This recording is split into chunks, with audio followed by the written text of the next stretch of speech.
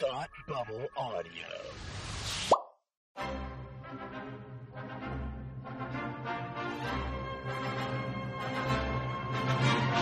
Look, up in the sky. You will never find the more wretched hive of scum and villainy. Welcome to Beer with Geeks with Tim and Frank. Who are you?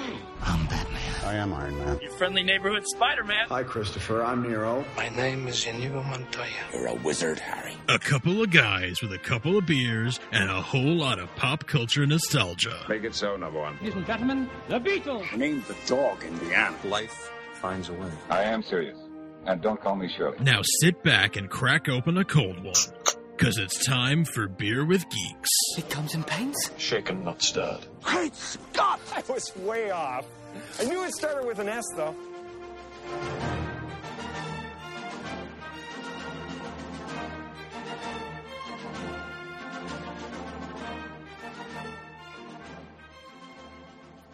Hi, and welcome to Beer with Geeks, where two geeks geek out with beer. I'm Tim, and with me is nobody, because this is just an intro to what's going to happen. So, Academy Rewind, one of our other Thought Bubble audio shows, took a bit of a hiatus, but it is coming back, baby, at the beginning of July. July 1st, as a matter of fact. We will be reviewing the Sevens decade, so that's 2017, 2007, 1997, so on and so forth. And so, in honor of such event, we are giving you a look back at one of our most popular episodes, the 1998 episode, Best Picture nominees. So the films that Palmer and I talk about in this episode will be As Good as It Gets, Good Will Hunting, L.A. Confidential, The Full Monty, and of course the 1998 winner, Titanic. And so if you like what you hear on this episode, head over on July 1st to Academy Rewind, and you can listen to us talk about the 2017 winner, La La Land. No, just kidding. It was Moonlight. I know that. Everybody knows that now. We'll never forget it. And so, without further ado, here is Academy Rewind, Palmer and Tim, talking about the 1998 Best Picture nominees. Cheers.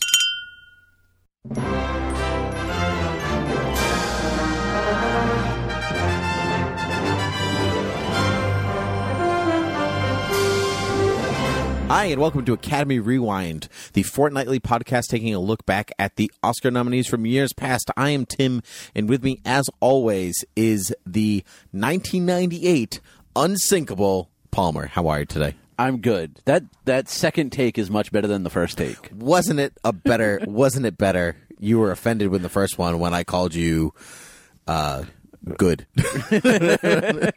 When I called you the confidential Palmer. Yeah, I still maintain that the unsinkable thing is a fat joke at my expense. I'm gonna say that it's not. I think you would sink right to the bottom.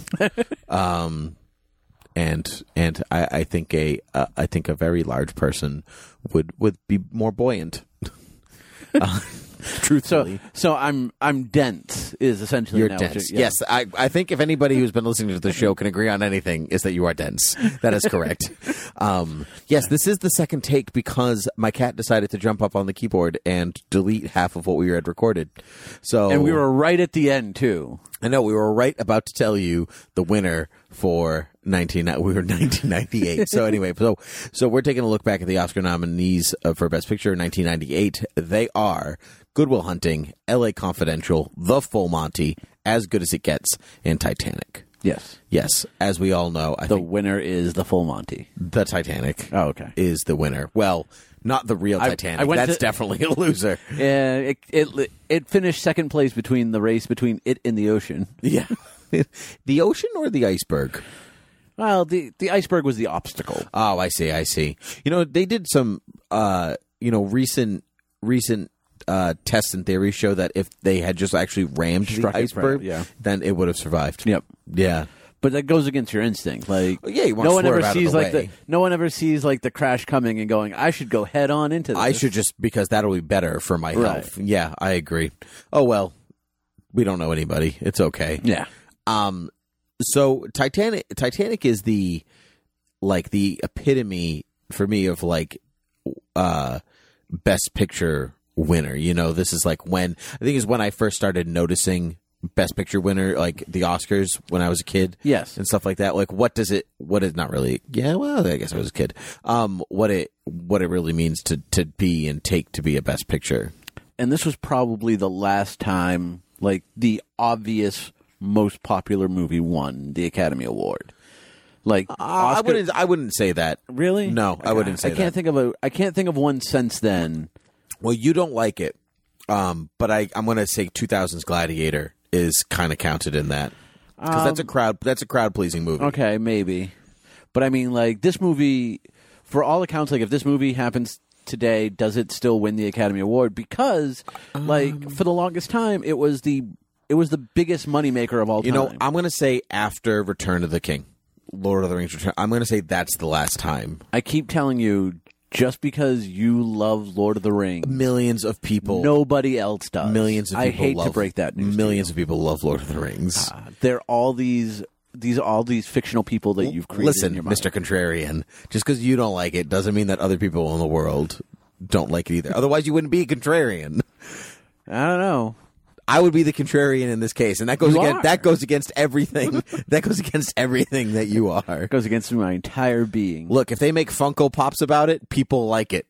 And they're in their second wave of Funko Pops. They've already made Lord of the Rings, and they're going to be on their second wave of Golden Girls. You really want to? No, and people love Golden Girls. That's what I'm talking about. All right. Anyway, we're here to talk about other movies. Yes. Can't wait to yell at you about Lord of the Rings for 3 episodes. Yeah, I was gonna say 3 episodes is what I have to look forward to. I can't wait. All right, so let's start with Good Will Hunting. Okay. Directed by Gus Van Sant, yep. Written by Ben Affleck and Matt Damon, starring Ben Affleck and Matt Damon, Minnie Driver, Robin Williams, and Stellan Skarsgård. Oh, I do love the fact that there's no proof to you calling him Stellangrad earlier. What are you talking about? I didn't call anybody anything earlier. You shut your face. And so, Good Will Hunting is about a man played by Matt Damon, Will Hunting. Who's a good man, living in a good year, and he is a genius. He's working as a janitor at MIT because he's pretty uninterested in doing geniusy things. He's great. He loves reading and he loves kind of showing off that way. But he's not about the academic lifestyle. Right. It's not what he's into. But one thing leads to another, and he kind of falls into this MIT. He kind of falls into this MIT life, and by doing so, he also has to see a psychiatrist as part of his court order because he's kind of in and out of jail and all that stuff.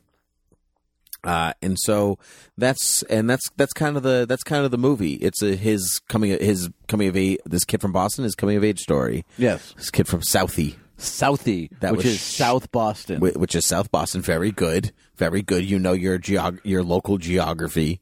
I do. The peek behind the curtain, Kat is playing around the mixing board, and we're both very nervous about what's going to happen next. Yes, because I don't want to have to do this a third time. Yeah. It's like we get to this exact spot, and he's like, "Oh, I'm sorry, you're going to need to start over." I don't think he liked Good Will Hunting. He's the worst producer in the world. He's like, "I'm sorry, this is all crap. You have to do it again." It's because at least our regular producer just thinks that stuff and doesn't say anything. I'm just gonna go with what I have. Hi, Frank. So. Yeah, he's the worst. It's because you don't like Lord of the Rings, and his name is Tolkien. That's but actually. It wasn't like. I mean, you changed his name. Yeah, his name was Lex Luthor. Yes, when I adopted him, but that's a weird name to yell out lovingly. I can't do it. I have too much comic bias. All right, so Good Will Hunting. Good Will Hunting. It's a movie. Yeah. That I love. I'm just like, it's like a setup. It's good. I had not seen this movie until pretty recently, the last couple of years. I'd seen bits of it, but I had not, for whatever reason, I had kind of not sat down and watched it from start to finish. Mm-hmm. Maybe when it first came out, now that I think about it. But doesn't matter. Okay. I love this movie. I watch it a couple times a year. Yeah. I think it's an extraordinarily well executed film from top to bottom. Except for the music, Danny Elfman's music is odd to me in this film. It has ethereal quality, and it like creates kind of like this dream kind of haze over everything. But it sometimes it feels like it doesn't match the film. Sometimes it does, and then sometimes it feels out of place, a little too discordant. Yeah. I mean, I like the music, and I always forget that it's Danny Elfman until I see his name. Yeah, it doesn't sound like Danny Elfman. No, really. No, you're right. It doesn't sound like him. It has a Gus Van Sant quality. Yes, but it doesn't have a Danny Elfman. Yeah, it doesn't have a Danny Elfman. Right. And so, but I'm not sure if that's the best thing for the film. Right. Though I don't think it distracts from the film. I just don't think it's the best thing for the film.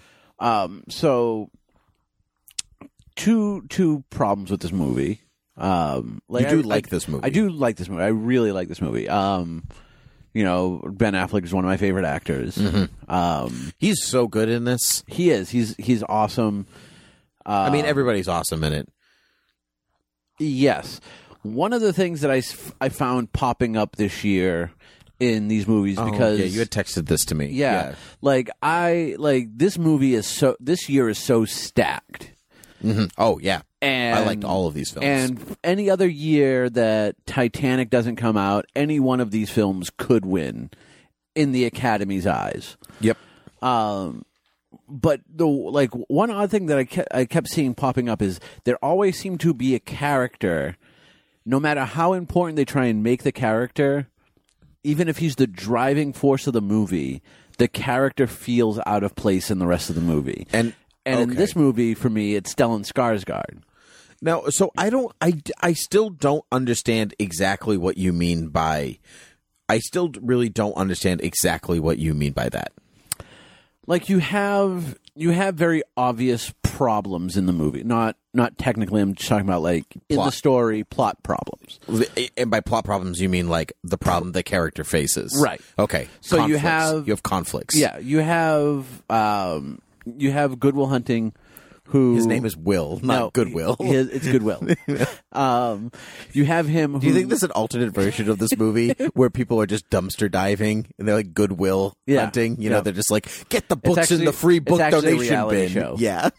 So you have Will who has to learn to open up. He is very closed off. Like he has his friends, but that's it. Like he doesn't have any other meaningful relationships in his life. Sure. And he doesn't have any real sense of where he's going. And right. some of that is his childhood. Yep. So you have that conflict to resolve. Yeah. You have the conflict of this psychiatrist who is, for other reasons, is closing himself off to the rest of the world. Yep. And they're kind of helping each other open up and try out life again for the doctor, try out life for the first time for Will. Yep. And then you have Stellan Skarsgård, who's the vehicle for these two to meet. Yeah. And he's like, he kind of moves things along, and he's like, I'm gonna find him a job. Yep. But his character seems unnecessary, and like the problems that they put on this character seem just to make him more important. Like I can't live with myself now knowing there's a smarter person out there than me. Like, come on. This world obviously still had Stephen Hawking, right? Maybe it doesn't. But it's not smarter than him. It's smarter in this particular field. Yeah. So, like, they talk about him being like a Fields Medal winner, Stellan Skarsgård.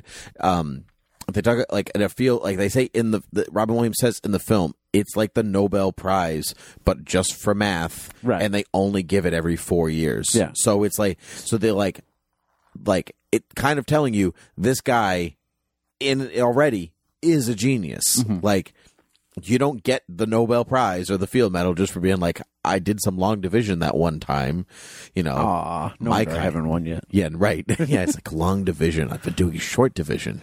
That's been my problem. That's been my problem. So I'm still thinking of 0 as an absolute number.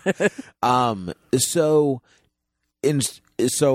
like when you're I'm kind of equating it. I mean, we're average height. We're not, but I have a friend who's 6'4", and so he's very used to just looking down at everybody because everyone is shorter than him. And so when he meets somebody who it's his own height or taller, he has no idea what to do with himself. He gets so uncomfortable because it's just not the status quo. He doesn't know what to do. And so now you've come across a guy. So now Stellan Skarsgård has come across a guy who is that like foot taller than him, and on top of that, he's not even trying. Right. He's a kid. Like they're separated by decades. Yeah. And so I understand his position. I know what you mean by maybe like the court sets up the deal. Yes, because he's an underage person. He's 20. He's 20. He's 20. Right. And you can easily tell that by all the bars he goes to. Yeah. Yeah. Well, they do say in the they say, well, you can get it twice. One, they have there's that time where he's on the phone with Minnie Driver after his court session, kind of at the beginning of the film, and he's like, "Hey, I remember you from Juvie." Yeah, so he's A, been to Juvie, but B, he's too old for it now.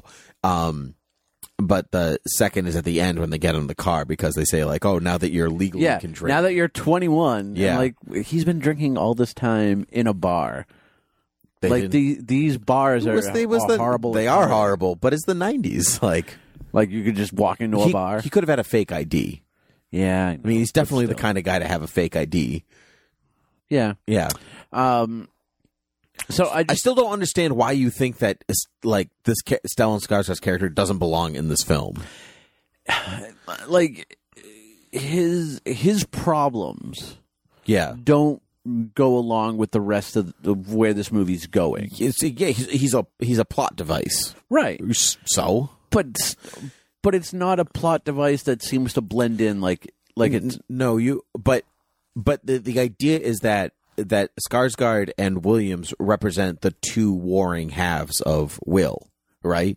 Because Williams is like I'm just a regular guy, and I met my wife at a Red Sox game, and all that. He didn't meet his wife at a Red Sox game. He met her at the bar. He met her at a bar and didn't go to the Red Sox game. That's not a real Red Sox fan. You know what I mean? Yeah, well, clearly you take Will's side to that, because you've never had to go see about a girl before. It's not my fault you love drafts more than women, okay? So that's one side. Giraffes. I don't know. I tried to think of something weird. That's Will's.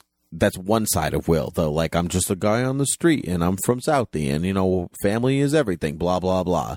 Even when we're not real family. Okay. Yeah. And then the second half is the academic side of his brain, and that's Stellan Skarsgård. So he is necessary to the plot because they're they are representational of the two halves of his conflict. But see, I don't think he has that conflict going on. Like he's very content not being the smart guy. No, he's content because he thinks that they're just going to continue on with this, like, we're going to be hanging out and we're going to raise our little kids in the thing. But as Ben Affleck says to him in the film, that's great that you want that, but it's also stupid because you actually have the opportunity to do something great for the world, for yourself, for like everything. Most people do not have that. Right. And he's wasting it by thinking that. Not to say that like you can't still live there or be friends with these people or anything like that, but like his gift is important to the world. So you disagree with Will's choice at the end of the film? I don't disagree with Will's choice at the end of the film because Will decides to go after the girl. Right. Like he like towards the end of the film, Will like finally gets beaten down by all these people saying, you got to do this for the other people because you have the opportunity, which I think is BS. But he gets beaten down by it and he chooses to take this job that he's going to hate, that he doesn't want to do. I'm not saying that he should have taken the job and not gone after the girl or anything like that. But I'm saying like but before that time, before his conversation with Ben Affleck, like, he's not going to get the girl, and he's not going to take the job. Like, he's not going to do any of it. See, so, like that to me is the best choice. I don't think that's not a good choice at all. Now, in my own headcanon, he drives out to California because now she's at Stanford. Which I always forget Stanford's in California. I always think it's in New Jersey. I thought it's Connecticut, actually. There's a Stanford, Connecticut. Yeah, that could be why. Yeah. So he drives out to California to go see about the girl. In my own headcanon, he gets there. They reunite. He kind of, like, stays out there for a little bit, comes back to Boston. She comes back in the summer, and they end up living in Boston, and they end up going on the same journey he kind of was going on just with her. Now she's added into the group. I mean, that's fine. That's the best way to end this There's movie. nothing wrong with... I don't think there's anything wrong with him coming back or anything like that. But it would be kind of... It's just a waste of a gift and a talent, because he's doing a job that a lot of people can do, right? But he can do stuff that nobody else can. Right. And so sometimes it's your moral obligation to do things. So if we're reading a superhero comic, and Superman is one day like, I'm not going to save everybody. Yeah, he did that. It was called Grounded. Yeah, and it was terrible. No, that was a good story. No, it wasn't. And no. I just heard Frank like hit the delete button. Yeah, the audio is bad, guys. You got to go redo it. Got to redo this section. But that's not the status quo for him. That's one story where he goes, I got to stop for a little while. No, I know, but I think you're taking it ad absurdum. I don't think so. Like, all right, yeah, he's really smart. Einstein level genius. He's not really smart. Okay, so actually, he is. People remember his name forever. Smart. I do want to bring this up because he seems to be very smart. Like he's able to do the proofs that Stellan Skarsgård puts on the board, and you see him in the movie. He does reading, and then even at the bar when he first meets Minnie Driver, and he kind of steps in when the guy's running down Ben Affleck. Yeah, that part's great. I love that. I love that part. But obviously, he's well read. Like he's very well read. The question I have for you. Is this an instance of he's really smart and he's just naturally adept at math, because there are people out there like that? Yep. Or, like Minnie Driver says, does he just have a photographic memory? Like, is he able to read this stuff and just remember it? No, because the point of that conversation with that guy in the bar, the blonde-haired ponytail guy, is that guy is just spouting out what he's read and heard. It's not original thinking. Right. And so what Matt Damon does, what Will Hunting does in the film, is original thinking. And so, like, it's not just photographic memory, because I mean, like, you can do original thinking with photographic memory, because you take the information and then you return it out. But he's not just like, I remembered what this math proof is. I've seen it before and I'm doing it again. He's creating something new. But it was funny that you just the way you worded that, because then you have a very similar conversation between Robin Williams and Will when he's going on about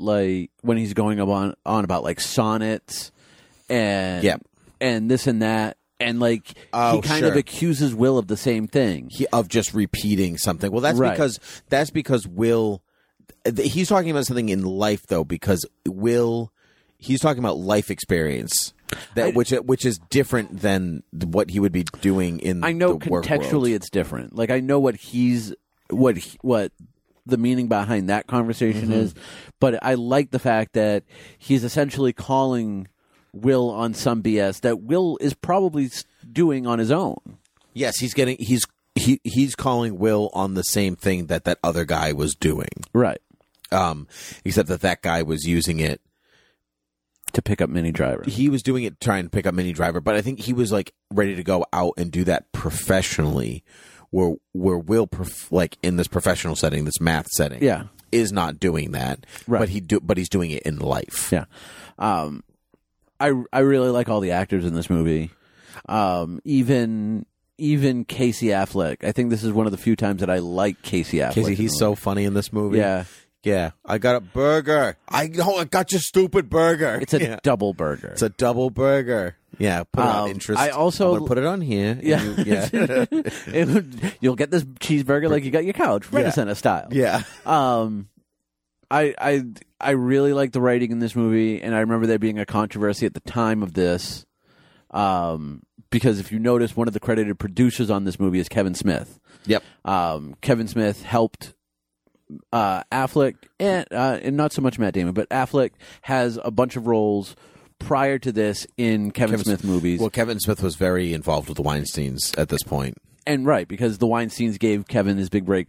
Well, the controversy became, because Kevin Smith is an accredited producer on this, people naturally assumed that Kevin ghost wrote this for Ben and Matt. Oh, really? I've never heard that before. Yes, it wasn't like there was never any substance to it. It was just what people assumed.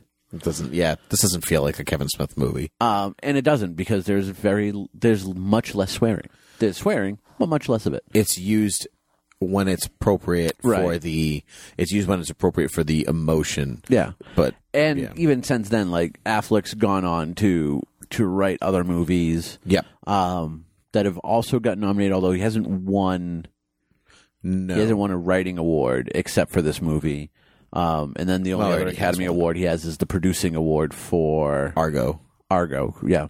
But like, the acting is very good in this. I also like the fact that, like, they just made the choice decision to cast two brothers and not as brothers. They're friends.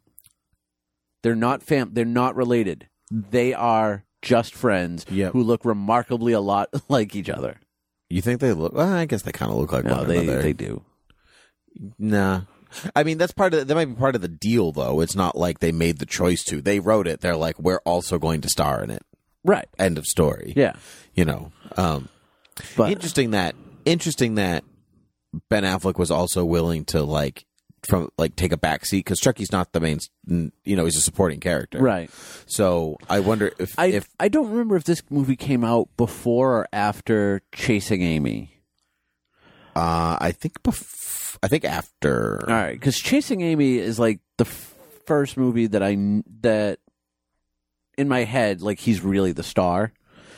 Like Mallrats, he's just a side character.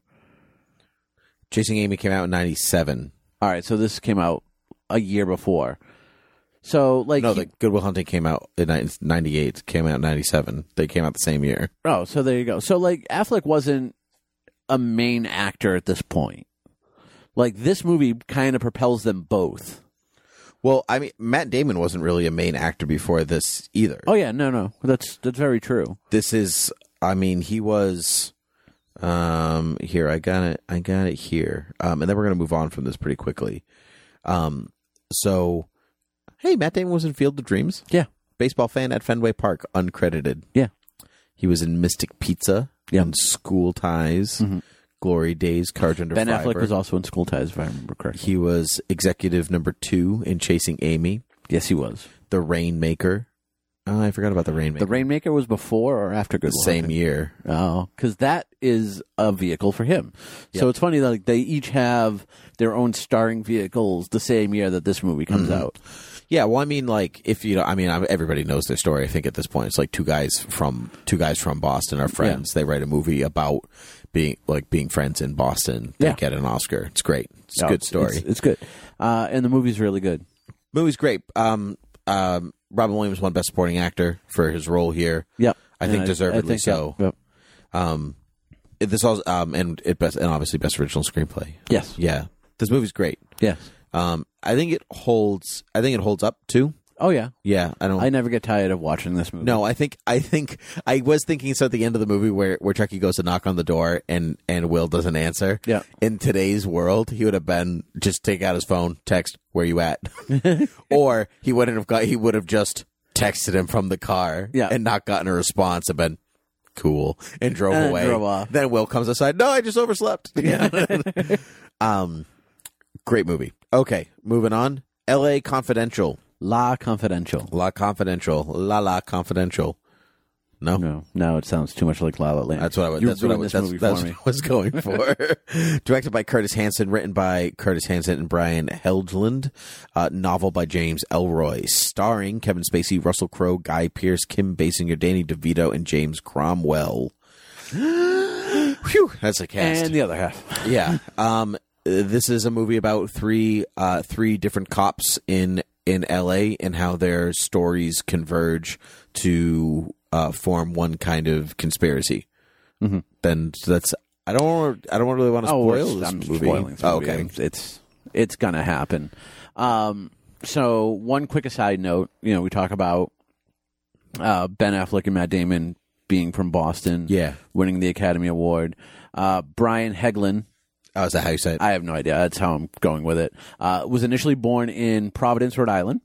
Oh, really? But lived and went to school in New Bedford.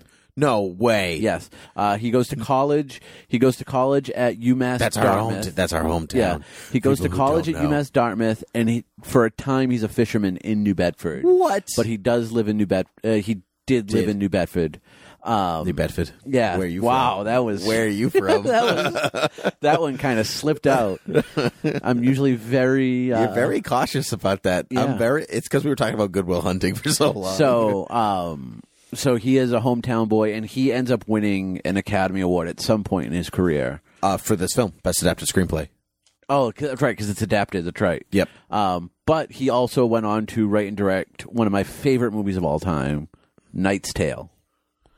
Oh, really? Yes. Same guy. I did not know that. Yep. Knight's Tale's a good movie. Oh, it's a lot of fun. He's also done a couple movies with Clint Eastwood, and he did the Order with Heath Ledger. Pretty much the same team as the Knight's Tale. On HBO Go. I almost watched it last night, actually. All right, so L.A. Confidential. What did you think? I had seen, so I thought I'd never seen this movie before. Yes, that is. Even though I own it, because it was like a get it for $5 on iTunes, one of those deals. And I got to a point in the film, about the third act, pretty much when Guy Pearce beats up Kim Basinger. Beats up or Russell Crowe. Russell Crowe, I mean. And I was like, I've seen this before. And then I watched the rest of it, and watching this movie, I've only seen the last part of this movie. No wonder I knew James Cromwell was the bad guy right away. Well, because it's James Cromwell. He's not always the bad guy. No, but he wasn't the bad guy in Babe Pig in the City. Wasn't he? No, I don't think he was. He kept those poor animals on a farm. I don't think he was the bad guy. Yeah. So the problem, I do like this movie. Start with the things that you like. You always dive right into the problem because you always give it such glowing reviews that one of us has to be realistic. That's not true. You like this movie. I do like this movie. Again, the acting is top notch. You have even David Strathairn, I believe is his name. Sure, the guy from Good Night and Good Luck, a movie I've never seen. Well, you will. Well, I will. I know. That seems to be our mantra. Yeah. For this. Well, your mantra at least. Yeah. Everyone's just really good in this movie. The set pieces work. Mm-hmm. You have Kevin Spacey doing his Dean Martin impersonation, and it's quite good. It is. You very can good. almost see the Bobby Darin in him a little bit. Yeah. From Beyond the Sea. Beyond the Sea. Yeah. James Cromwell's good. Although James Cromwell, to me, goes back and forth with whether or not he's from supposed Ireland to be Irish or not. I agree. Every so often he just throws in boyo. Yeah. I think this be in Boston? I don't think. It might be the way that he. It might just be the way that he speaks, because I don't think he ever drops the accent, but it's just because his voice is kind of whispery, you can't really hear it. Yeah. For those who don't know, a lot of the background goings on of the movie actually happened. Obviously there was a person named Mickey Conan. Mm-hmm. He went to jail. The assassination of his lieutenants. Mm-hmm. Did actually happen. Yep. The goon squad that kind of kidnapped Kevin gangsters that were coming into the city, beat them up and then let them go to get them out of the city. That actually happened. Like there's a lot of grounding this thing in real life, which I like. Yeah. And then you have this story that I feel starts off so good. Like this movie is very tense. I think this movie does start off really well. I agree. This movie does so good at building tension. The unfortunate thing for me is I feel like the ultimate plot when you get to the end just kind of lets you down. Why? Because it just feels like they needed something to have this twist. Like you needed to, initially when they were writing it, they were like, there's going to be a twist and it's going to be the cops or at least the James Cromwell character is going to be involved in this. And that's going to be the twist. And then they had to write a plot to go around it. And it feels like the twist is in there just for the twist's sake. Like instead of just being a straight whodunit movie, you needed to put in like this grand conspiracy that I don't think kind of fits in. I can kind of see what you're talking about, but I don't know if I agree. Maybe that's because I knew going in that it was a conspiracy. Yeah. But you know what? No, I disagree because Kevin Spacey finds that fleur-de-lis card, and one of his and there's that it's just a tiny thread that links everything together until the end.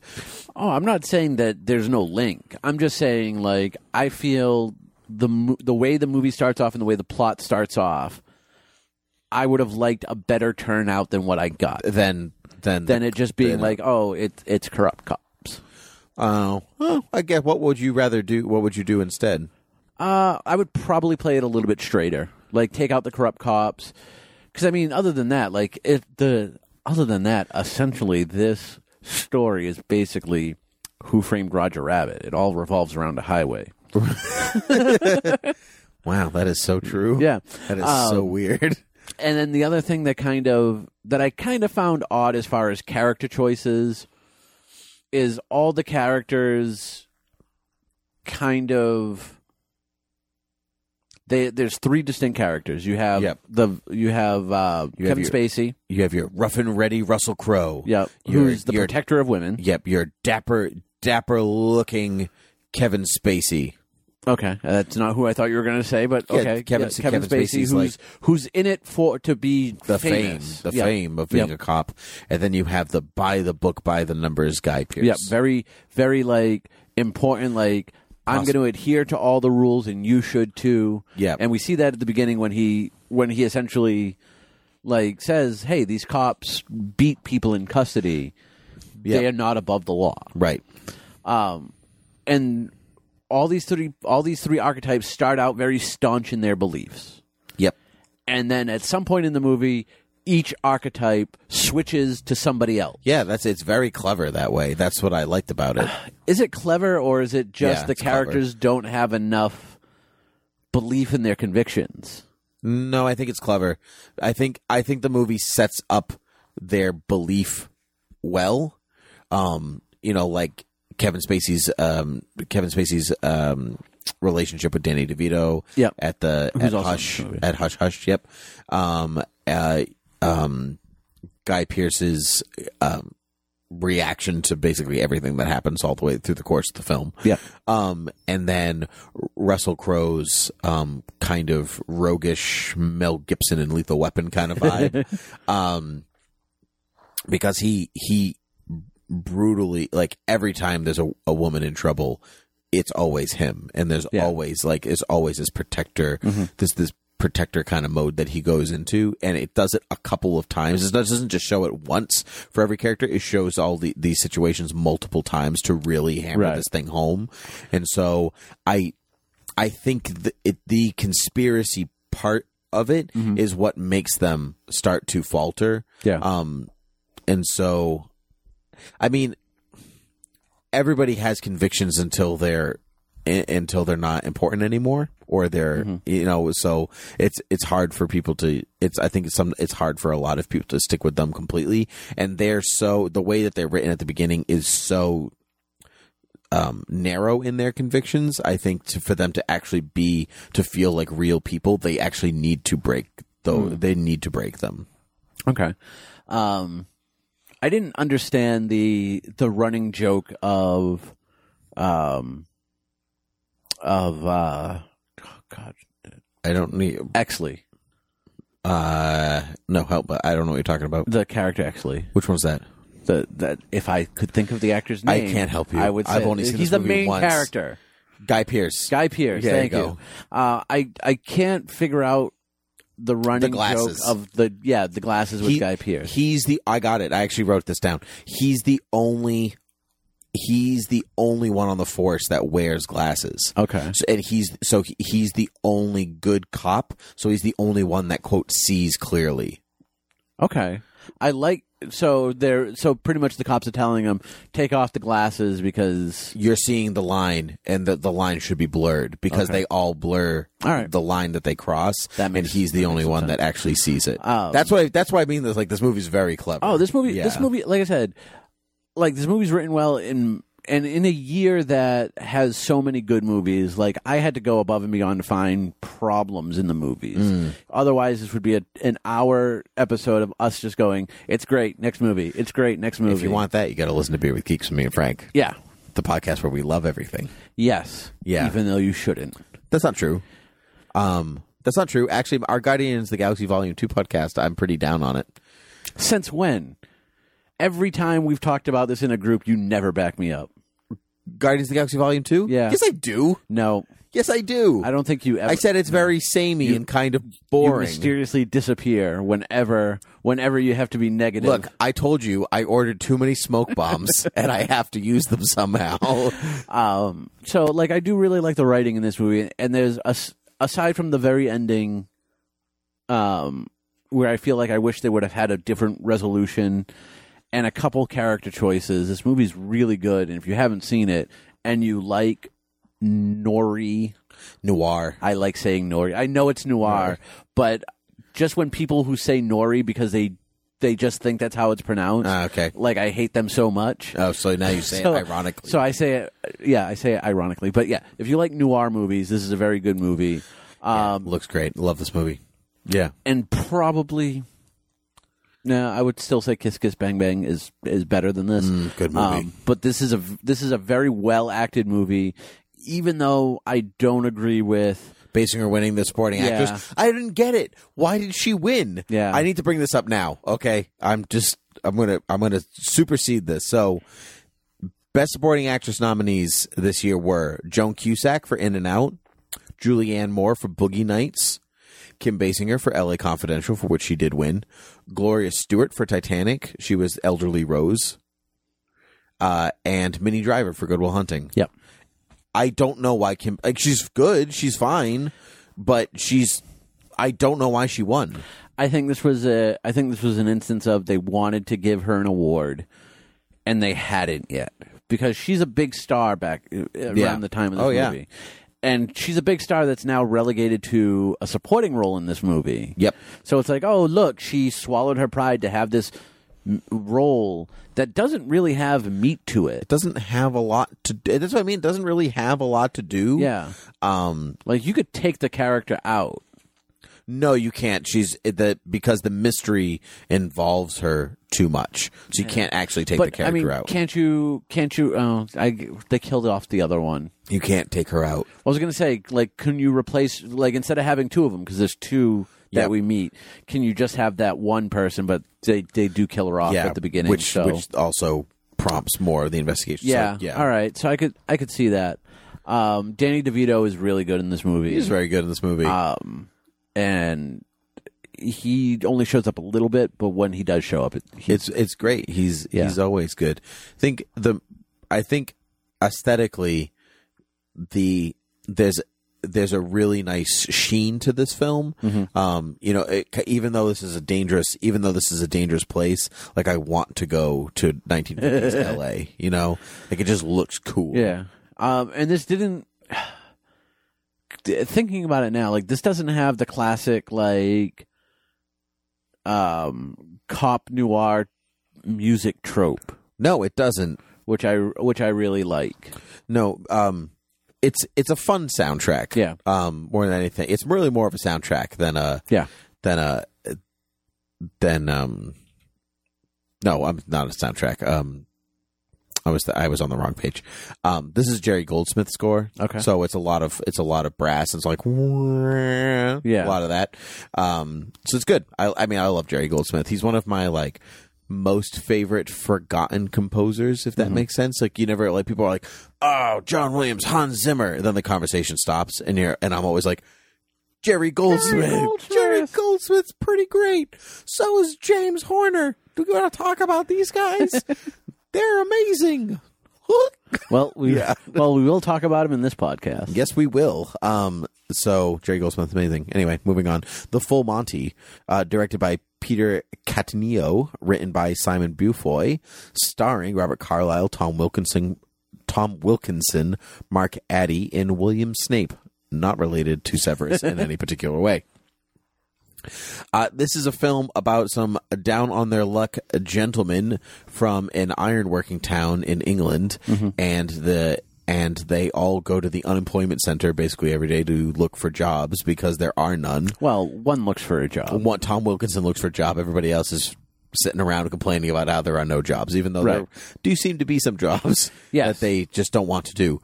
And so Chippendales comes to town, and all the women are very excited, and the men get jealous, and so they hatch this scheme to do their own version of it to get money. Yep. That's this movie. That is this movie. One of the things that I would say right off the bat is not for children. This movie this entire movie feels out of place in this field. I agree. This feels like an 80s movie. It does feel like an 80s movie, but it's also a foreign film. Like, not even because it's a British film. I know it's a foreign film because I didn't understand half of what they were saying. I know you said that. I understood everything. There are two kinds of British accents. There's the knee-weakening, heart-melting accent that you get when you get like Minnie Driver and Good Will Hunting. I actually hate her voice in this movie. And that's because you're a horrible human being. And then there's whatever the hell this was. It's local accents is what it's called, or they're regional accents. So most British actors, when they go through school to be an actor, they used to be taught to lose their accent. They had to change their voice to become classically British. Right. So like if you like Patrick Stewart, Ian McKellen, like all these guys, that's not how they learned how to speak. That's acting school teaching them how to speak. Acting, exactly. Fingers in the air, acting. So that's not what they sounded like when they were kids or whatever. That's school did that to them. And so they don't do that. They don't do that anymore. Actually, people do learn how to talk like that, but it's not like the way that like they whip it out of you. Like, don't write with your left hand, whip it out of you, you know? But again, this is like, it would be like, I mean, we do it in America too. Yeah. You know what I mean? If you're from Boston, you lose that accent. You lose that accent. Yeah. Unless it's part of like the charm of your, like you create a persona around it, like, like De Niro or something like that, you know? Otherwise you lose it. Or if you only do movies where your guy is from New York, like De Niro. Well, I was thinking even Holly Hunter is a great example of that because she has a wonderful Southern accent, and she like it's part of her charm. But most people can't do that. They can't get away with that. Yeah, it's no different. Okay. So yeah, this movie feels like it's an 80s movie. Not necessarily a bad thing. I liked this movie. I'd never seen it before. It was one of those movies I walked away from going, I had a good time. I don't know why you were nominated for Best Picture. Yeah, I can't figure it out either. Especially in the lineup of these other films. Yeah. like I just didn't get the Yeah. I just didn't get why. Tom Wilkinson, I think, is really good in this movie. Tom Wilkinson is good in every movie. Yeah, but and it's funny that we have 2 movies in 2 subsequent episodes with him. Yep. And like What good years that man had. Yeah. And it's always a different character. I can't wait till we get to Rush Hour. Like this one's a little bit more, straight. He's a very straight-laced person. Yeah. He's the responsible one of the group. I think my note in this for the let me see though my overall view of this film, I can't believe what they made Tom Wilkinson do in this movie.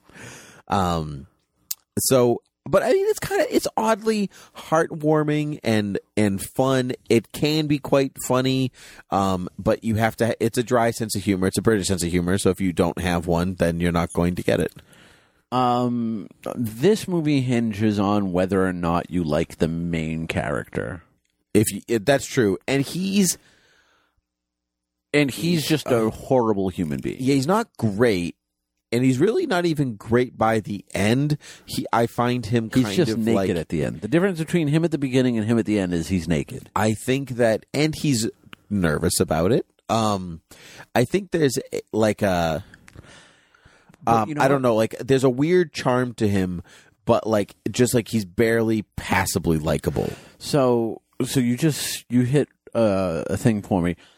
You said he's nervous about it. Yep. He's the one who has this idea. Yeah, of course. And he's the one who's pushing all these people to do it. Yeah. And he's not nervous in the general sense of, well, I'm going to go on stage and people are going to see me naked. He's only nervous because there are now guys that he knows in the audience that he's afraid will make fun of him. That's right. I dislike this character so much that it kind of ruins the movie for me. Like he's jobless. Okay, that happens. He goes to this place to try and help find him a job, and he just kind of goofs off. His ex, who's like, I can get you a job, and he's like, oh, doing sewing for $250, which I don't know around this time if $250 was a lot. I want to say that it wasn't. Well, this was also in England, so I don't know what the conversion rate is. It's about you kind of almost double. So actually, about this time, it was minimum wage for us was $5. It's a little bit less. It's half of what minimum wage is in the States. Yeah, but is that normal for a starting wage? Yeah, but in England? if you double, because if you spend $250 and so even now if you spend $250 in England, you spend about $5 here. Right. Yeah. So it's equal. It's just about equal. So he just didn't want that job. Right. Well, Mark Addy's character didn't want the security guard job either. But he became a security guard. Right. Now, granted, he gets talked into leaving it. Yeah. Like it's weird because it seems like I'm arguing both sides of the fence. Like I don't argue with Goodwill Hunting saying his name is just Will Hunting. No, it's always first Goodwill name is Hunting. Not good. I don't argue with him saying I'm not going to take that job because I don't want to do it, because he had another job. Like he had the job on the expressway, the construction crew with Chucky. Right. Like he had another job, so he had the choice of saying I don't want to do that job. Sure. These guys don't have a job. You don't get the choice at that point. Yeah, I agree. And then they screw up Tom Wilkinson's job, like actual chance of having a real job. No, he ends up getting that job.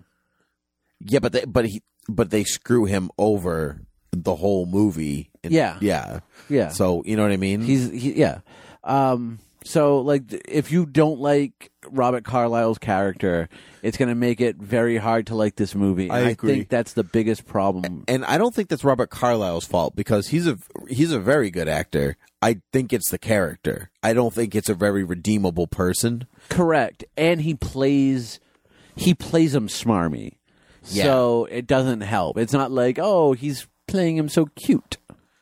Yeah. Like, he plays the character like this character should be played, but I don't understand why you would like this character. Yeah, I agree. It was kind of fun watching Mark Addy do all of this, because he's real fun in this. Yeah.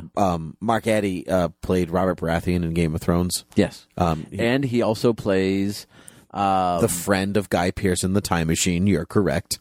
And the friend of Heath Ledger in A Knight's Tale. Yay! We did it. We connected all of the movies together. Hooray!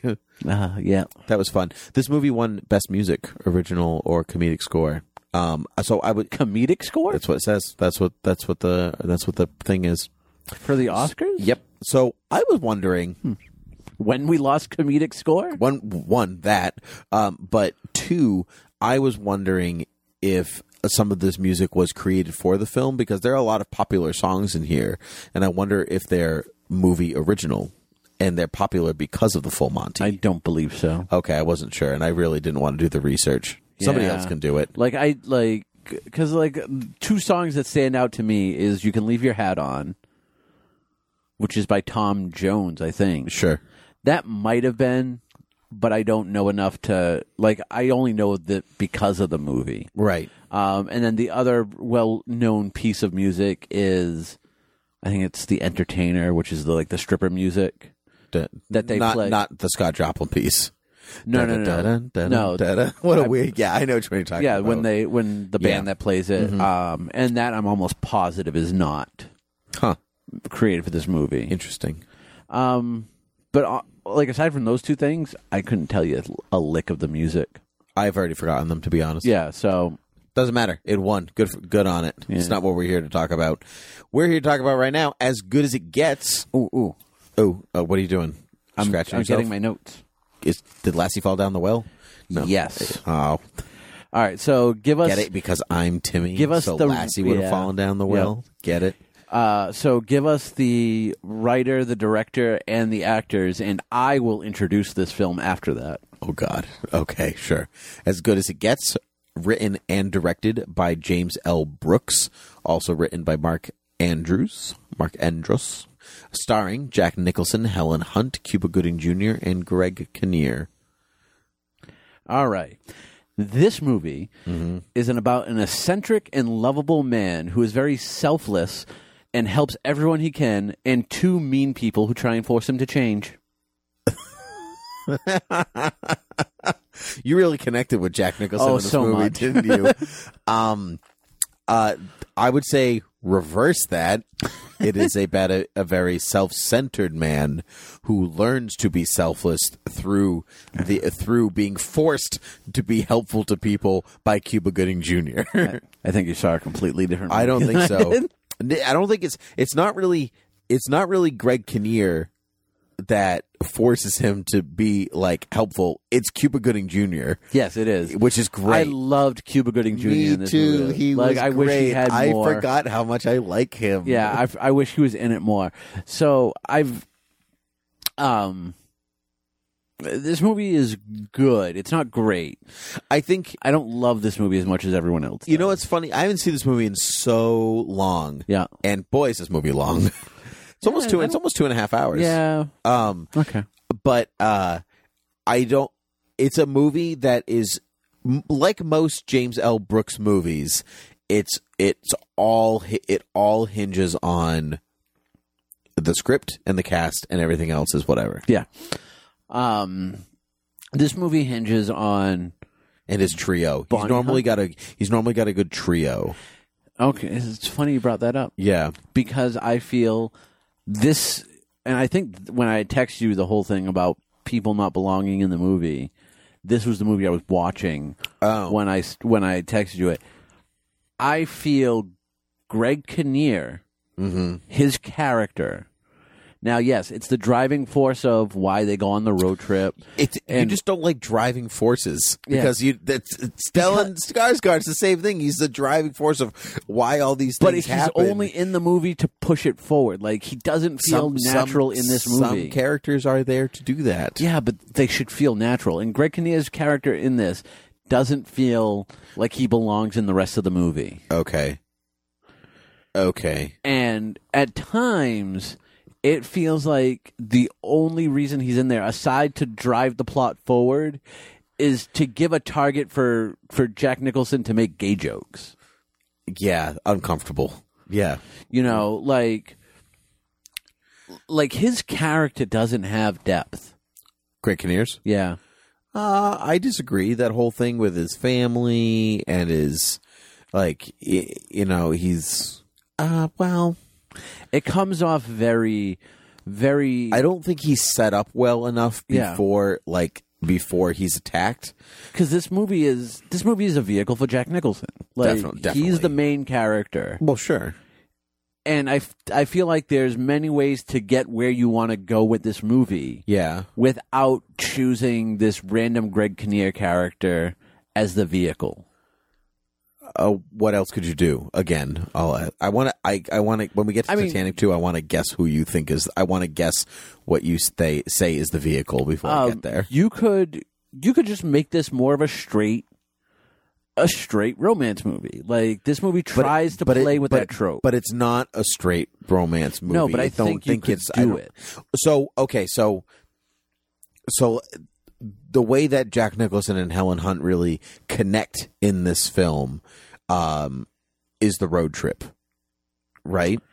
That's when she connects with him. He's already connected with her. I agree, but that's an essential part of the narrative. Mm-hmm. And so, like, what else would you have them do?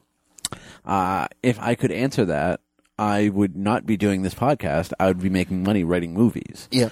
But doing this podcast, I get to critique other people on this. Okay, sure. One of the things that I really liked in this movie, and I've seen this movie several times, and this is the first time I noticed it, and that's towards the very beginning of the movie, when we first see the Helen Hunt character, and he goes into the restaurant, and he's standing right at the waitress station. Yep.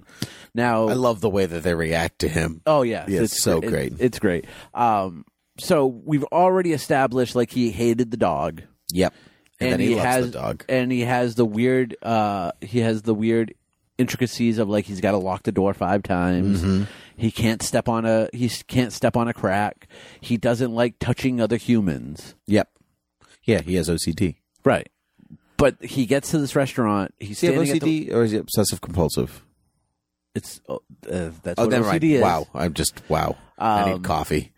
So I know what letters mean. He gets to the restaurant, and Helen Hunt comes up behind him and touches him, and he doesn't like jump out of his skin. And it's at the very beginning of this movie. She's the only one that he'll allow. Right. Wow, I didn't notice that. That's a great observation. Yeah, and I like this is the first time I caught it. I'm like, I really love that. Yeah. Because it kind of sets up who she is to him. Yeah, that's great. I do love the scene in the movie where she's like, "Why can't I have a normal boyfriend?" And she like walks away, and he walks up to say, he's like, "Boyfriend." I really like when she just shows up at the when she shows up at his house, like, "I will not have sex with you." Yeah. Like, man, if I've ever felt for a character more in that instant. You do. Like, if I had a dime for every time I've showed up at a person's house and yelled, "I will not have sex with you," you'd be in jail. I would. Well, that too. But I would also be filthy rich. That reminds me, you're going to have to go out the back way today because my neighbors are really uncomfortable with you now. So, like I said, I really like Cuba Gooding Jr. Jack to me, as great as he is in this movie, always runs the problem of just playing Jack. You know, he's just always a little bit Jack Nicholson. Yeah. And that might be because he is, in a big way, Jack Nicholson. You know what I mean? How sometimes you just can't get out of your own stardom. You know, it's that same, like, Clooney or, Pitt or, something like that kind of, like you can't get out of your own way.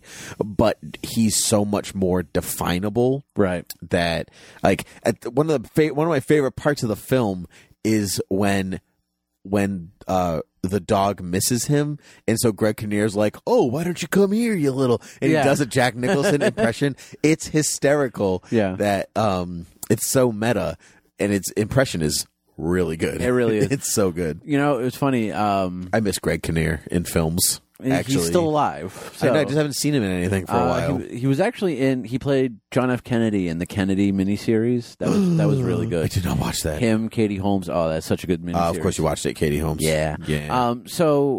And going back to the Greg Kinnear character, I like Greg Kinnear, but I think given what he has to do in this movie, he kind of overplays it a little.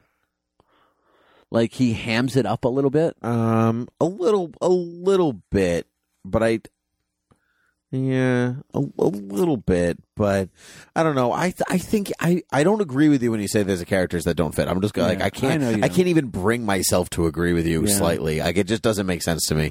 I've seen movies where characters do not fit, like they're in a different movie than everybody else. I don't think any of these movies are that movie. I'm not saying they're in a different movie. I'm just saying they don't belong in this movie. Yeah, but you don't even say like that. It's like so. Yeah, so you're not even saying like that they're acting different than they should be. You know, like I've seen characters like think like hamming it up way more than they like so like Tommy Lee Jones in Batman Forever does not know what movie he's in. Right. Yeah, and so like I've seen that. Yeah.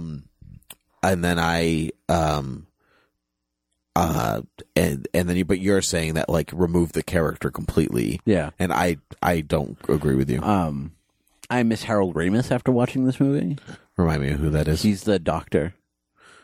He's the doctor that he's the husband of the publisher. He's so great. Yeah. I do miss him in things. Yeah. Oh well. I also like how when Helen Hunt is discussing like all of her emotions to her mother at night, and she's like, "Is it really bad that I was so upset that he was married?"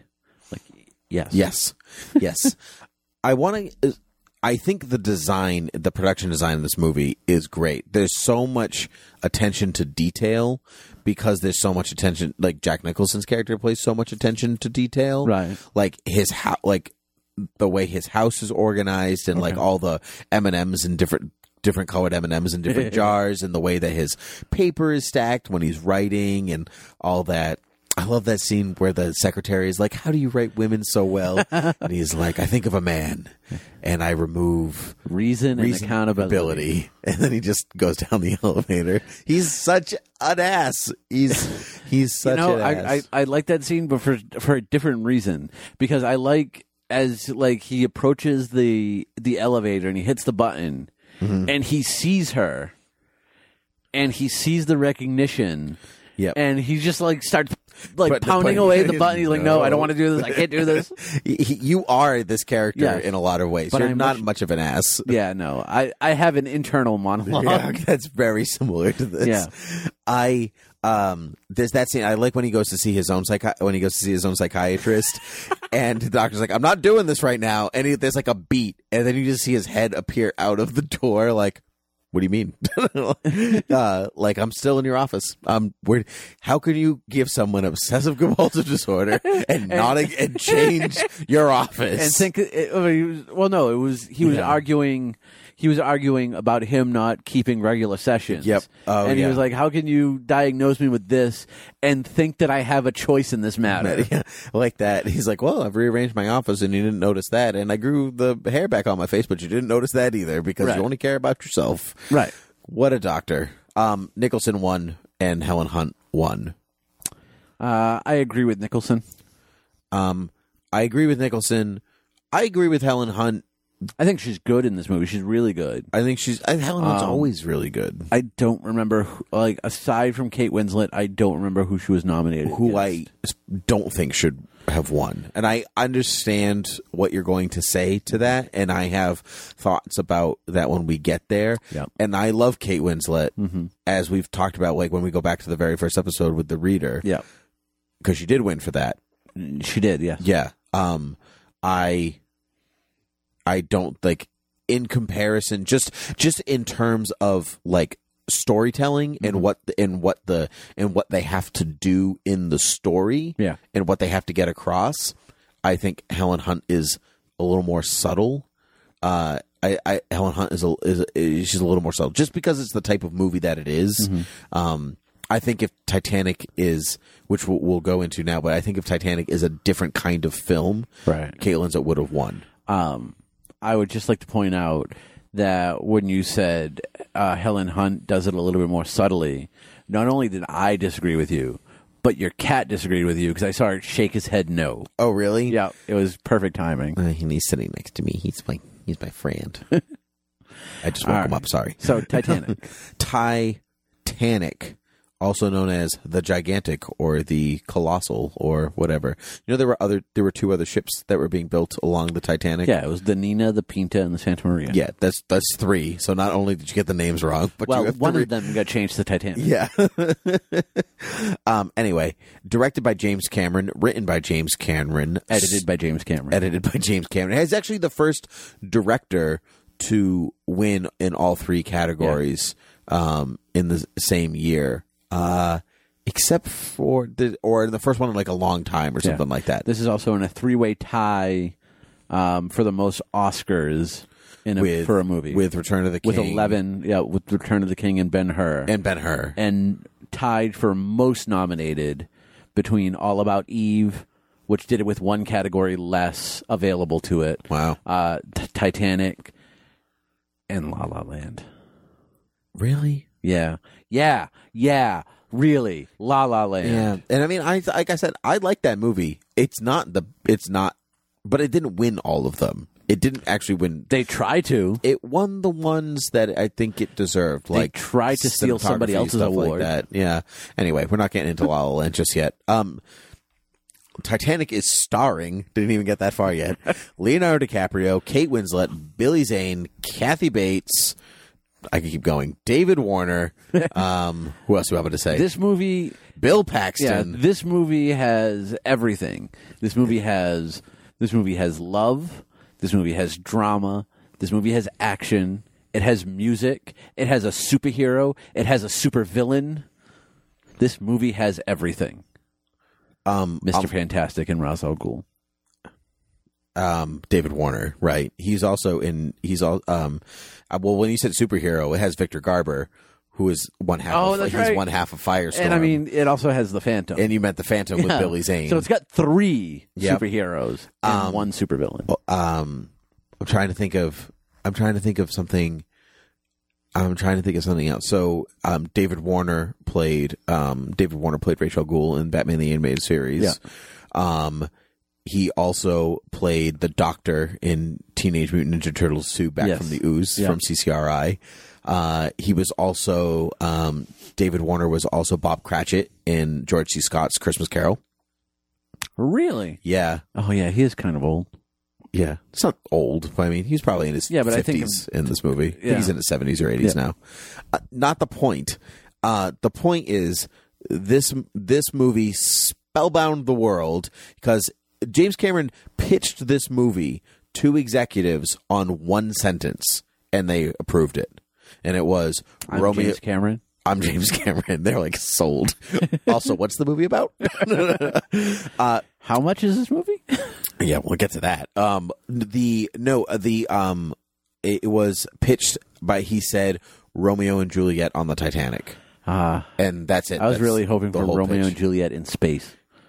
I'm sure that'll come one day. And it's funny because I was looking up IMDb today because I wanted to fact check a couple of like the Academy Award stuff, and the story synopsis on IMDb is this 17-year-old girl. I'm like, really? She's 17? She's supposed to be 17? She's supposed to be 17. How old is Billy Zane supposed to be then? Older. Yeah. But again, this is around that period of time where that's still kind of common. Yeah, it's fine. Yeah. But as soon as I saw that 17-year-old, I was like, so this is Romeo and Juliet. Romeo and Juliet. Yep. So that makes sense because if she's 17, she's supposed to. Yeah, because she's 100. The old Rose is 100, and this movie came out in 1997. She's 100. Fun fact. Yeah. Gloria Stewart died when she was 100. I know. She was playing. She had old age makeup on. Yeah. She in her 80s. Yeah. She had old age makeup on. So she apparently did not like it either. Yeah. So the character in this movie that I think you can easily take out. No, I'm going to say it. Okay. I think it's Kathy Bates. I think it's the unsinkable Molly Brown. No. It's okay. His friend Fabricio. Oh, that would be good. Okay.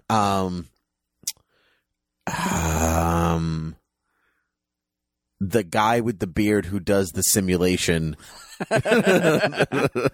I like that guy. Yeah, I do too. But I'm just she's a really old goddamn liar. Yeah, I like that. Thank you for that forensic assessment. Yeah. Mr. Bodie, I think. Yeah. His name is. Okay. So I'm wrong in all of those. Okay. So it's not. Oh, it has Bernard. This movie has Bernard Shaw. No, that can't be right. I'm pretty sure that was a writer. Yeah. I can't remember his name. The captain. I like the captain. Plays King Theoden in Lord of the Rings. Yeah. And funny, they originally offered the captain role to Robert De Niro. I know, and he was sick. Yeah. Or he was having surgery or something like that. Which is good, because it would have pulled me out. Yeah. It would have pulled me right out. Yeah. Because there's some actors character actors you recognize and go, oh, it's you. Yeah. And then you go, oh, it's like David Warner. Like David Warner. And I get excited every time Damon Ward is on screen. Yeah. But he's still a character. Yeah. So who do you think should be in this movie? The boat? Yeah. I think you can take the boat out. I think you take the boat out. They're like in Wonder Woman's invisible jet, just slightly moving across the Atlantic. Actually, it was funny. Like, every time I watch this movie, and every time I think of this movie, Leo in my doesn't head, belong. You just wanted to get with Billy Zane. No. In my head, Maggie Smith is her mother. And I'm always kind of disappointed when it turns out not to be Maggie it's Smith. not Maggie Smith, no. Yeah. I really wish that was Maggie Smith. No. But you don't think her mother belongs in this movie? Oh, yeah, no, her mother belongs. I don't actually have a character in this one. So this whole time. Yeah. No, it was really just a long setup joke for the boat. Oh, okay. I just kept naming characters. It was my own You fault. lengthened it out. So this movie sits at about 3 hours and 15 minutes. Yeah, I know. I had to. What was your reaction when you had to change the VHS tape? I was watching on Laserdisc, so good. I had to change it several times. I made the stupid mistake of rewinding it before going to the next part, and I just ruined the whole flow of the movie. I shouldn't have waited that 3 minutes it took. But this is it's odd because the standard thing is you can't make. Although nowadays it's a little bit more common. But back then you couldn't make 3-hour movies and have them be successful. No. This movie proved that wrong. I agree. Absolutely. And this is a movie that's 3 hours that this is the second or third time I've rewatched it. Never feels 3 hours. Sometimes it does to me and sometimes it doesn't. And that might be because I've seen it so many times. I could probably do it backwards at this point. And I like this movie a lot. I don't love this movie. It's because you're heartless. No, it actually has nothing to do with the love story or anything like that. Because it's the Romeo and Juliet problem. If you don't believe that these two idiots these children are in love with one another, the whole thing falls apart. Right. I think, or at least they think they are, or whatever. Kate Winslet and Leonardo DiCaprio are very accomplished actors. Mm-hmm. I think they get it across. I think they're very young in this. He's film. Very young looking. She doesn't look as young. It's the clothes, I think. Part of it is the clothes, but I think they get it across. But I find the James Cameron's dialogue sometimes with them kind of it doesn't flow naturally. Okay. Which I know you love, but I find that some of their delivery, it seems sometimes it's just them, but their delivery is odd. And I just can't get over that hurdle. Mm-hmm. So that's why I say Helen Hunt is a little more subtle and should have won. That's why I think that it's just sometimes the delivery of Kate Winslet's lines are I don't know if I would have done it that way. I would have. Yeah, I know you would have. She should have won. Yeah. She's good. She's great. She's good. I thought she was a redhead for the longest time. Yeah, she's not. Yeah, I know. No. No one actually. I thought Billy Zane's eyes underneath them were naturally that black. Oh, he's wearing so much eyeliner. He's wearing more eyeliner in this movie than he wore when he was in the Phantom. Yeah. When he actually had black all around under the mask. But But I love Billy This Zane. movie does a really good job at blending this fictional story Agreed.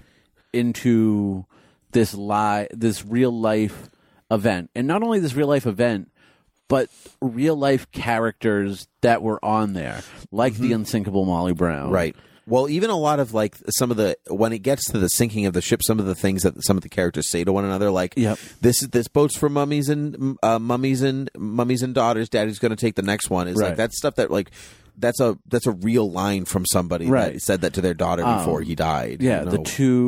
the couple on the bed. The couple on the bed were the owners of Macy's. Yep, I knew that. And she had the ability to go into a lifeboat, but she had said she wasn't. We live together, so we'll die together. Yep. That line is kind of given to Rose, where she says, "Where I go where you go." Yeah. But obviously the architect of the Titanic, who's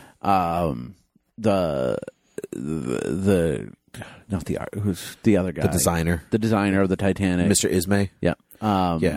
Yeah. All these real people. I really like Victor Garber in this movie. He's great. He's awesome. He's great in everything. Him just kind of standing there as this ship is sinking. It's so sad. Yeah. And it's kind of like it's almost like the captain going down with the ship. He's like, I built this ship. I could easily probably get to a lifeboat. Yep.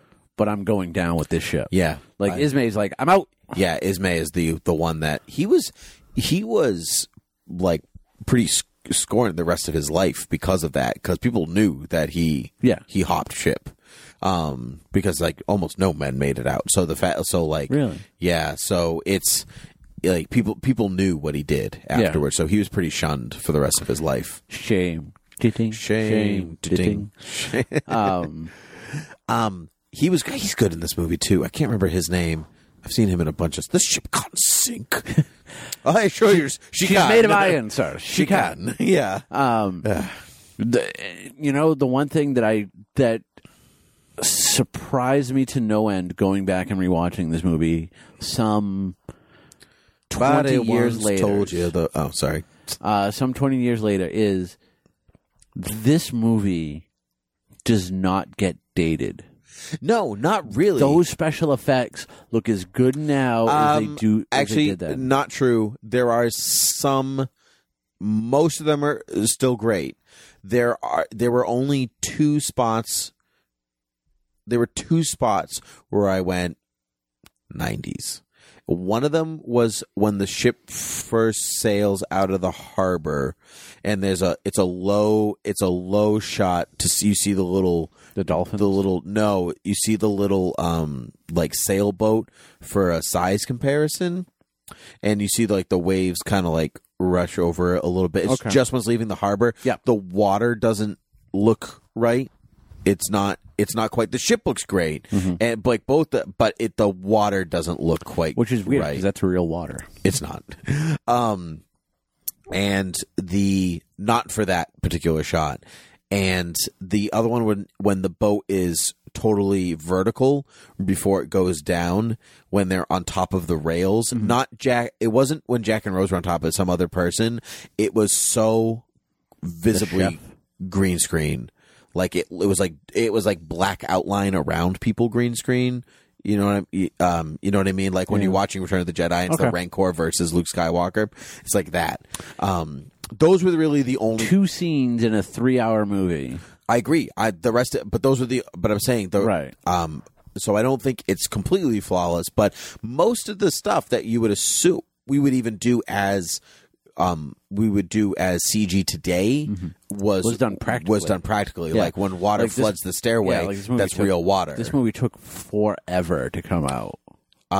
For good reason. If I remember, it was super over budget too. Yeah. If I remember correctly, the IMDb said this started in like 95. Yeah, well, James Cameron when he filmed like the dive down, because he did a documentary about the dive, which prompted him to then make the film.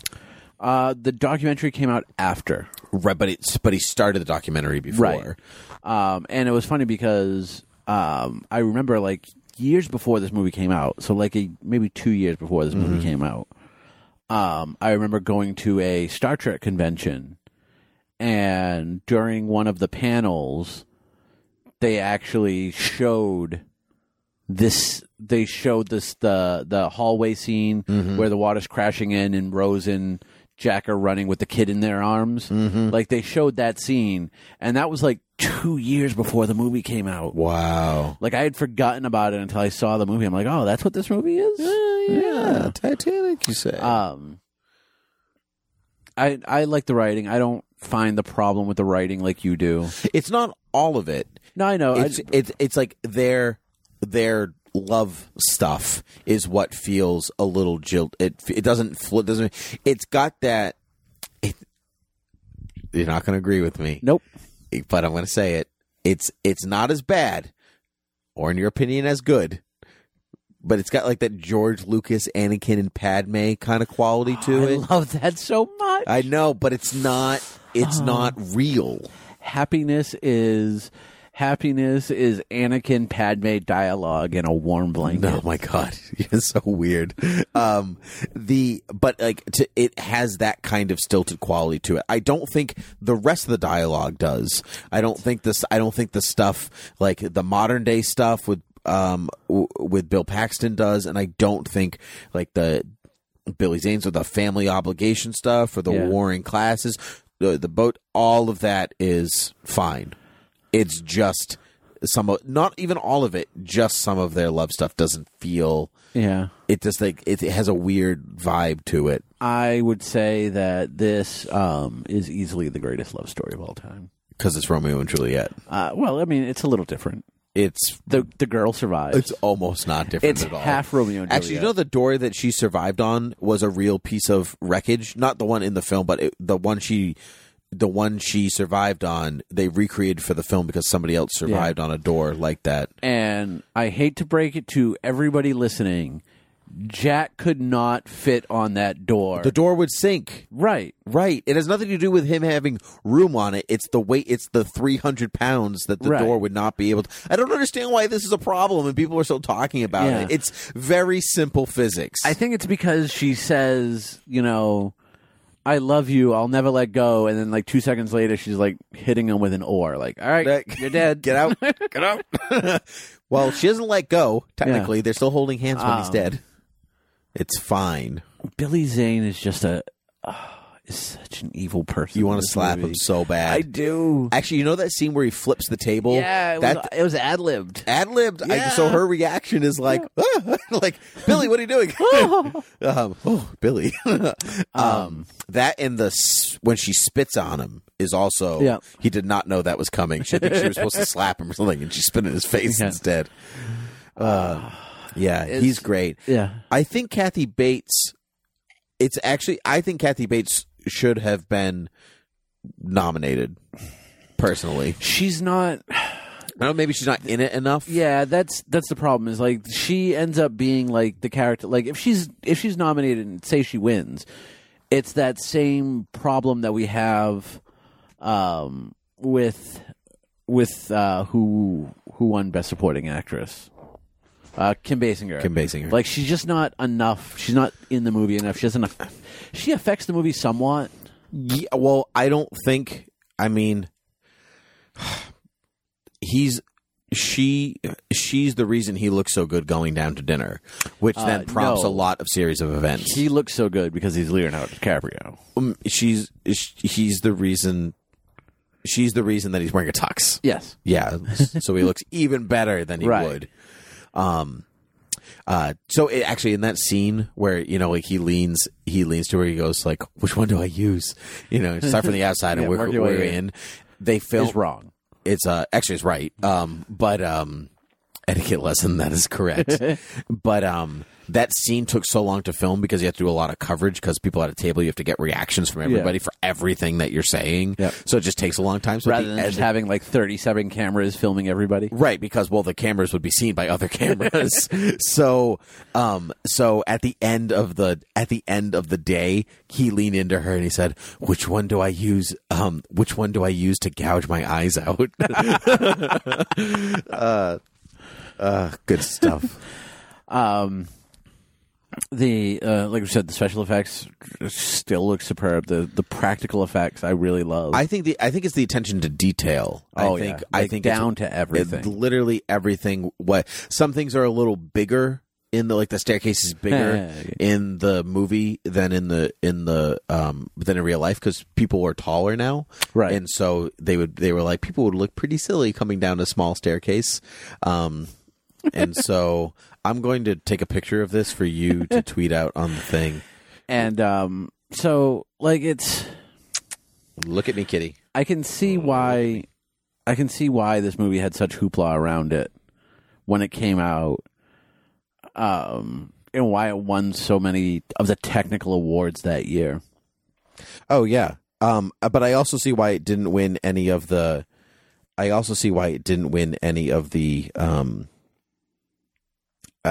acting awards. That's because it's like in some ways it was so perfect.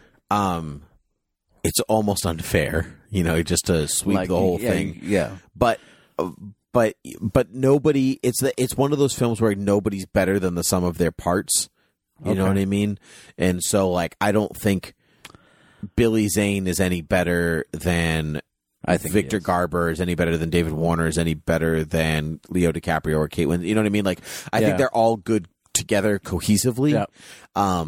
The only one that I would actually say maybe is, but she's not in the same scenes as them is, whoever plays old Rose. Gloria Stewart. Yeah. Who was nominated. She should have won. Oldest person ever be nominated, I think. Pretty sure actually. But Meryl Streep will get there soon. I probably would have given it to her over Basinger. Absolutely. That being said, is there really anything else to? I mean, so it's assumed because of the way the ending's shot, she dies. Yeah, I think she dies. She drops the heart of the ocean in the ocean. Do you remember that commercial, where she she drops it in the ocean and then she goes, "Whoops!" and then she goes in after it and cashes it in and just walking out all wet with the cash. Yeah, that's how this movie should have ended. And then she dies in her bed on the ship in the middle of the Atlantic, kind of like she was meant to. That's right. And I just that end shot. Yeah, that end shot of the ethereal version of My Heart Will Go On. Oh, the music. We haven't talked about the music yet. Oh, I mean, it's James Newton Howard. Or James Howard Newton. It's James Horner. James... Kitty, quick! Yeah. Get him. Eat everything like before. Get him. Yeah, it's James Horner. James Horner's... I really like the music of this. There's the Titanic theme, not My Heart Will Go On, but the Titanic theme. Yep.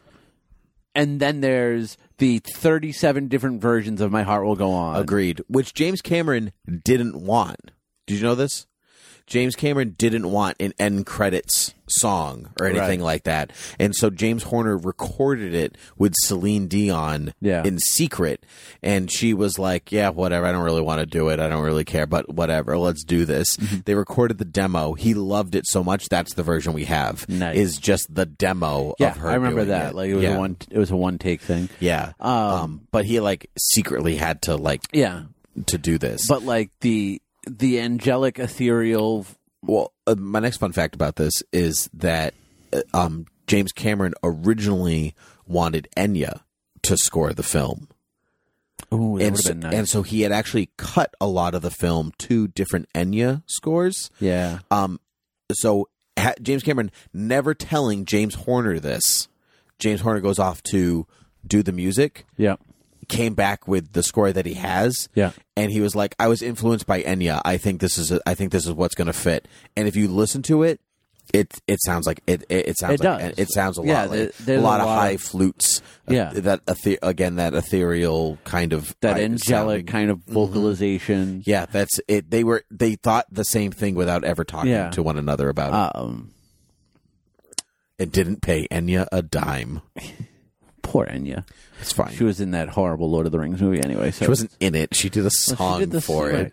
So, So you have that ethereal version of My Heart Will Go On at the end, with where it's going through the ship, kind of like at the beginning, where you have like the ship, the real life version of the ship, and then they transition into before the wreck. Right. They kind of do the same thing. They go through the old one, going into the go dream through the heaven version. Yep. The ballroom where all of the people who died are there waiting for her because she's the last victim of Titanic, her broken heart. Do you think Billy Zane was in that crowd? Probably not. Think her mom was in that crowd? I thought you see her mom. Is it just all the people that died? Like, so if any, so like her mom survived. So it's just I people think it's who all the died. people that died on the Titanic. Because you see Mr. Andrews, and, right? Yeah, because you don't see Ismay. You see Andrews. You see. I don't know if you see the captain or not. I don't think so. He's probably steering. Well, she didn't know him, so right. I mean, she must have known all these other people. Yeah. It'd be great if it was just Mr. Andrews and Jack. He's like, Mr. Andrews is kind of awkward. Jack, this is kind of awkward. Yeah, Jack. I like Victor Garber more than you. Please go over there. But it's such a sweet ending. And without fail, no matter how many times I watch this movie, almost on cue, I start crying when they play Nearer My God to Thee. When the band plays Nearer My God to Thee. That's a very powerful scene. I like that all the music like they're doing. I like all the music that they're doing is like it's peppy. It's peppy music. They're like, let's keep people cheery while we die. Yeah.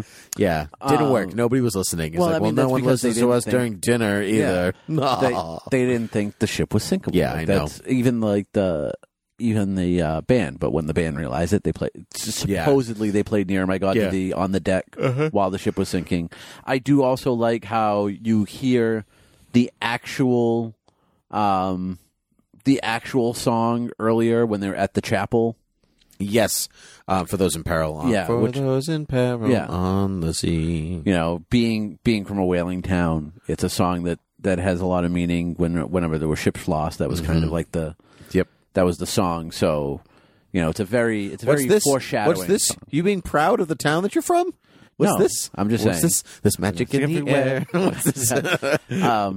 No. We killed lots of whales. Yeah. Poor Willie. We didn't kill Willie. We might have. Yeah, yours me, Skinner. Yeah, yours me. So, like the music fits so well in this movie. The acting, this year was very tough to figure out a winner. I think Titanic I think Titanic wins for the Academy because of the scope of the film. Yeah, you know, whereas like something like the attention to detail and things like that are all also paid attention to in, say, L.A. Confidential, right, or even in Good Will Hunting. Yeah, but I think it's the scope of the detail. Yeah, and that's and where this was a phenomenon. Right, yeah, I agree. Like if you had the same type of thing happen today, and it doesn't win Best Picture, I don't know, because this was not only critically acclaimed, it was beloved by almost everyone who saw it across the world. Yeah. It was unbelievable. Well, I think it's obvious, but we'll say the winner goes to The Full Monty. The Titanic. Yeah, it goes. The one with the boat. So going into this year, I kind of figured Titanic was going to be it because I've seen most of these movies except Full Monty. Yep. And I was like, I love Titanic. I think it's such a perfect movie. But I went into this, I'm like, I have to figure out a movie. I have to pick a movie that's not Titanic to win. And going back, I just can't do it. There's a big part of me that says give it to Good Will Hunting because I think that film is a perfectly executed film. Yep. But like I said, for the Academy, the scope of like as much as I like Good Will Hunting, it's all about the script and the acting. Yeah. And in some ways the attention to detail, you know, because it wasn't filmed in Boston, only bits of it were. Most of it was filmed in Toronto. Are you sure? Positive. I think the exteriors are all shot in Boston. And the park. Because there's plenty of times that I'm sitting there going, I know that place. I've seen that place. Yeah, most of it is filmed in Toronto. Huh. I know. really. I think you're right that the exteriors are Boston, and I forgot exactly like what exterior. Oh, where they're at the cafe on the sidewalk, and you have and you have Harvard in the background. Yeah, like, I'm pretty sure that's Harvard Square. Yeah, most of it is but like the internal stuff, like the inside stuff, right? That's all Toronto. Yeah. Anyway, but I think the sheer production of Titanic, kind of like Ben-Hur, Lord of the Rings, all that stuff, even if you don't care for the story of those films, or like you have to appreciate the amount of detail that went into making everything. So when we say best picture, it's the sum of the parts. It's all those categories working together, and Titanic has all of those categories in conjunction. So even if I say like, I think the love dialogue, if that could have been tighter, it doesn't. It's okay. You know, I think this movie should have won 2 more Oscars than it did, in both acting. No, but you're right. Attention to detail in this movie is fantastic. Like, they literally built the ship and sunk it again. Right. Like, that's how much attention to detail James Cameron had for this movie. Right, and just like the sets, the costumes, every single bit of it is correct, or as correct as it can be for a film. Yeah, and that's, when you can create something like that without creative license, like without a flair, like I gotta make it my own, but like you make a real historical piece with a fictional component of because historical they've tried it since fiction. Oh, and Pearl Harbor is a good example of that. And you like Pearl Harbor, I really know. do. But Pearl Harbor is a great example of like we tried it and it didn't work. And there's something about Mary. But there's something. James Cameron is a master filmmaker. Despite what you might think of one movie over another movie, or his opinions about some things or whatever, he knows what he's doing. And so there's a reason why it takes him like a decade in between movies. Right. And so I think trying to rush that process along with somebody who might not be as good of a filmmaker, and that's where they're failing. Are you trying to say that Michael Bay is not as good of a filmmaker? That's exactly what I'm saying. Only because it's James Cameron will I agree with you, but I do love Michael Bay. I know you do. And with that, I think they are ready to stop hearing us talk because it's been a long episode. So you can find us. Titanic size. You can find us at. It was a Titanic size episode. You can find us at Academy Rewind on Twitter and Gmail. Feel free to write in or tweet at us. You can rate and review us on iTunes. You can find us on all other places like Stitcher and Satchel and Overcast. And Google Play. You are also more than welcome to go to thoughtbubbleaudio.com and check out all other Thought Bubble Audio shows under the Thought Bubble Audio banner. You can also head over to the Thought Bubble Audio Patreon page and get exclusives to all of our shows by donating just even $1 a month. And that is that, my friend. I think they're playing us off. No, I have so many more people to thank. Too bad. Bye. Bye. Okay, so if you still happen to be listening, that was Palmer and Tim talking about the 1998 Best Picture nominees for the Academy Awards. If you like all Thought Bubble Audio shows, you can head over to thoughtbubbleaudio.com and check them out over there, or to Patreon to support us /ThoughtBubbleAudio. You can also check out Academy Rewind at Academy Rewind on Twitter or on Gmail. You can check out Beer with Geeks at Twitter at Beer with Geeks, at Gmail, and Facebook Beer with Geeks. So you can also go over and rate and review us on iTunes and find us all of the places podcasts can be found.